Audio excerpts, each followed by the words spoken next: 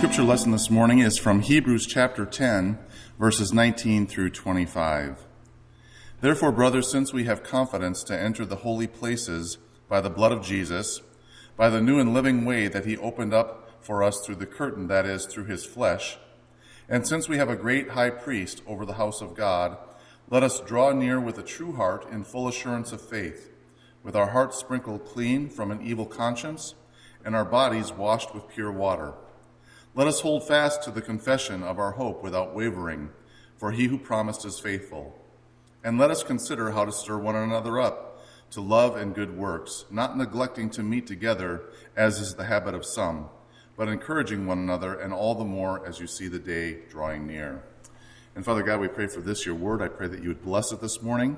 I pray that you would encourage us through your word and help us to understand better your ways and your commands. And I pray this in Jesus' name. Amen. Well, every one of us has limited time on this planet. The current average life expectancy in the United States is 79 years old. Of those 79 years, you will spend 33 years sleeping, 13 years working, 4.5 years eating, 3 years on holidays, 1.5 years exercising, and 1 year in school. As a side note, women spend 136 days getting ready to go to church or wherever they're going, as compared to 46 days for men. This leaves you approximately 22.5 years to do whatever you want. This could include things like looking at screens, which the average American spends 11.5 years doing. You could choose to spend your free time socializing, with 1 year for most people doing that. And you could spend it on romance, 1 year and 30 days on average. Another thing you could do is go to church. If you spent 2 hours in church each week, that would equal 1 year of your life. And that's a pretty significant time commitment. Today, I want to give you 7 reasons why you might want to spend that year in another way. I mean, perhaps maybe this is an enormous waste of time. The first reason is you don't believe that Jesus is the only way. In our text here today, the author of Hebrews states that we should draw near to God or come to church because we have confidence that we can enter the holy places by the blood of Jesus. If you don't believe that Jesus has granted you access to God's throne, which, by the way, is the holiest place conceivable, then by all means go somewhere else to find that doorway. A few suggestions that I would offer to you would be Hinduism. They believe that if you can resist thinking about yourself at all, you will achieve nirvana, a place of absorption into the universe where yourself will cease to exist. Or you might pick animism. They believe that to have a good life, you should spend time honoring your dead relatives so that they bless you from the afterlife. All this time that you're spending in church, you could use to go to the grocery store to buy gifts to leave at your household altars dedicated to them. Or you might pick communism. At a philosophical level, communists do not believe that there is a God, but the religion is a tool to keep people oppressed. So instead of coming here, you can go to a bunch of political rallies and promote this enlightened view. Or perhaps humanism would be a better choice for you. Humanists believe that mankind is going to lift itself up by its bootstraps through science and education. Although this will give you no eternal comfort, perhaps future generations will think fondly of you for your efforts and name a public library after you. I could go on to name countless other isms that you could choose from. The point is that here at Elam, we believe that Jesus is the only way to the Father. So if you don't believe this, you'll save a year of your life by going somewhere else.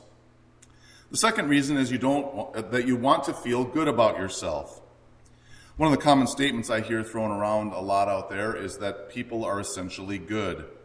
So, regardless of all the bad things that you have done in your life and your propensity towards selfishness and pride, if you think that deep down inside you're not such a bad person, then Elam is probably not the place for you.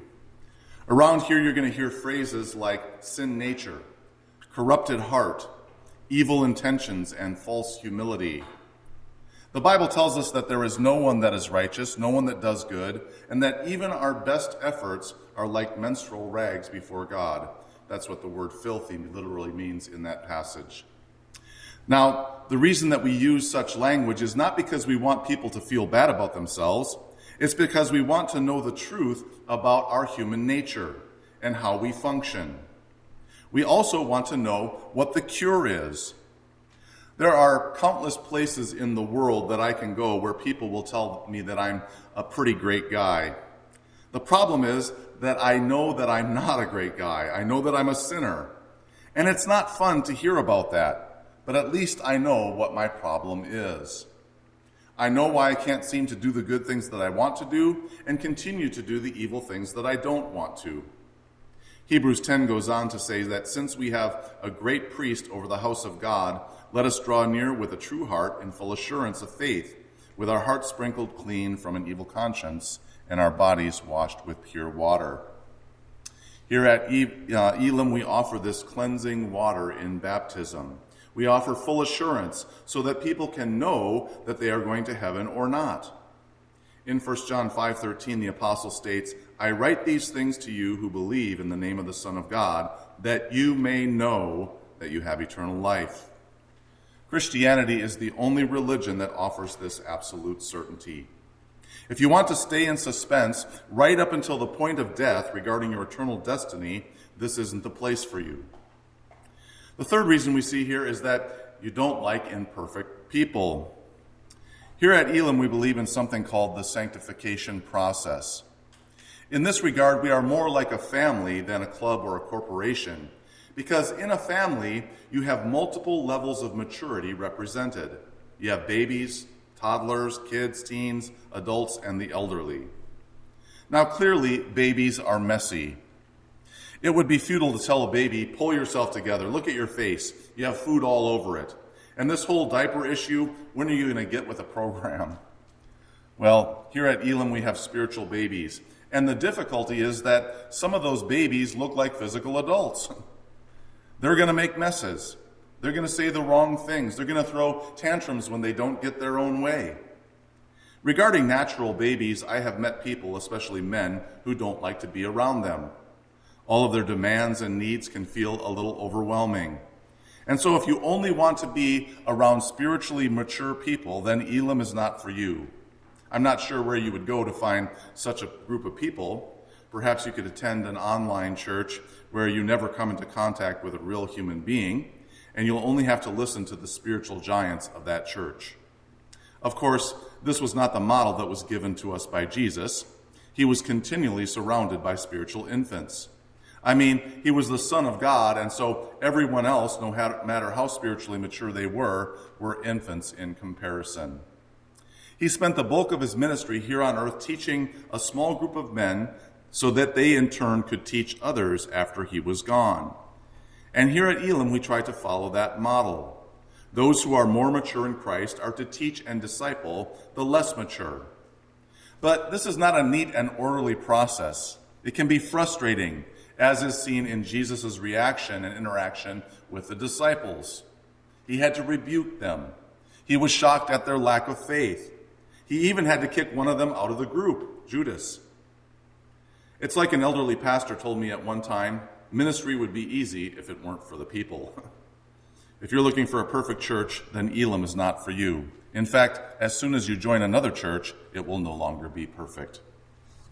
Fourth, we see here maybe that you don't want to come to Elim because you think doctrine is unimportant. In Hebrews 10:23, the author goes on to say, let us hold fast the confession of our hope without wavering. The confession of our hope has to do with the doctrines that we believe in. But if you don't want to be pinned down into believing certain things, then this is probably not the place for you. Perhaps you think that claiming that you have the truth is arrogant and narrow. You have swallowed the belief that everything is relative and that there are many roads to God. Frankly, here at Elim, we believe that that is a coward's path. To never take a stand for what is right is not the Christian way, and in fact, it's not even the American way to come to think of it. How many of us would say, a communist dictator is probably just as good as an option as democracy. Let's bring Kim Jong-un over and give us some lessons on this viable alternative. No way, we're willing to send our sons to foreign shores to risk their lives for the sake of these political doctrines. But when it comes to eternal issues, so many of us have caved into the propaganda of the enemy, willing to die for the Constitution, but the Apostles' Creed, There are plenty of Universalist churches out there if you want to keep your options open regarding doctrine.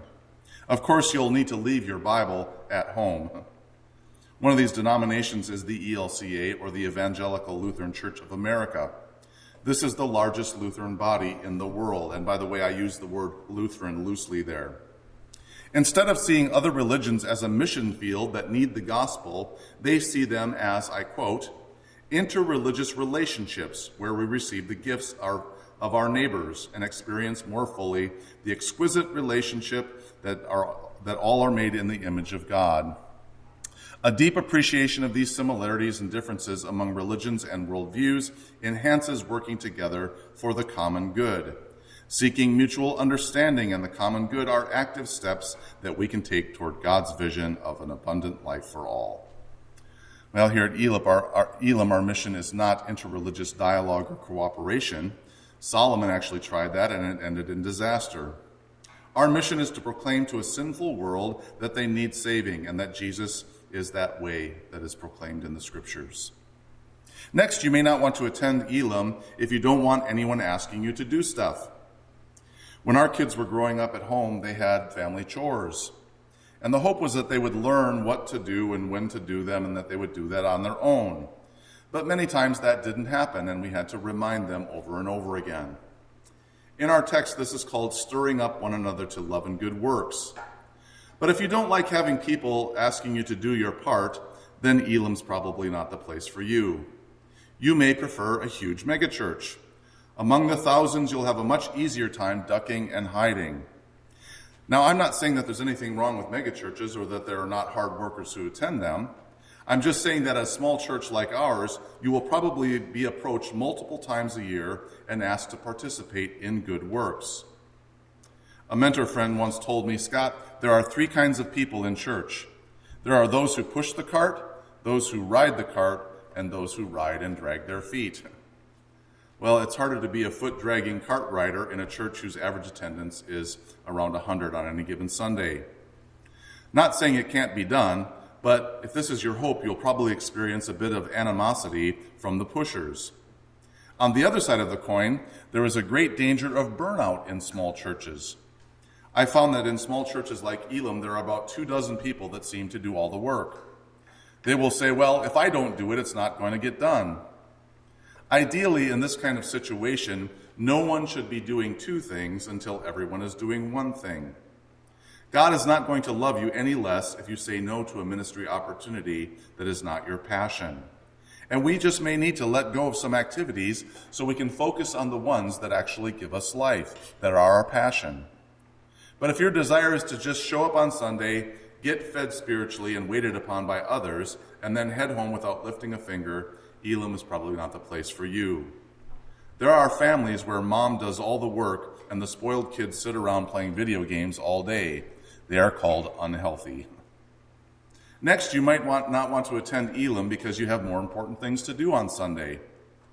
In the Global News article entitled "The Cult of Busyness: How Being Busy Became a Status Symbol," Marilisa Rocco writes, "There was a time when a person's wealth was measured by their spare time.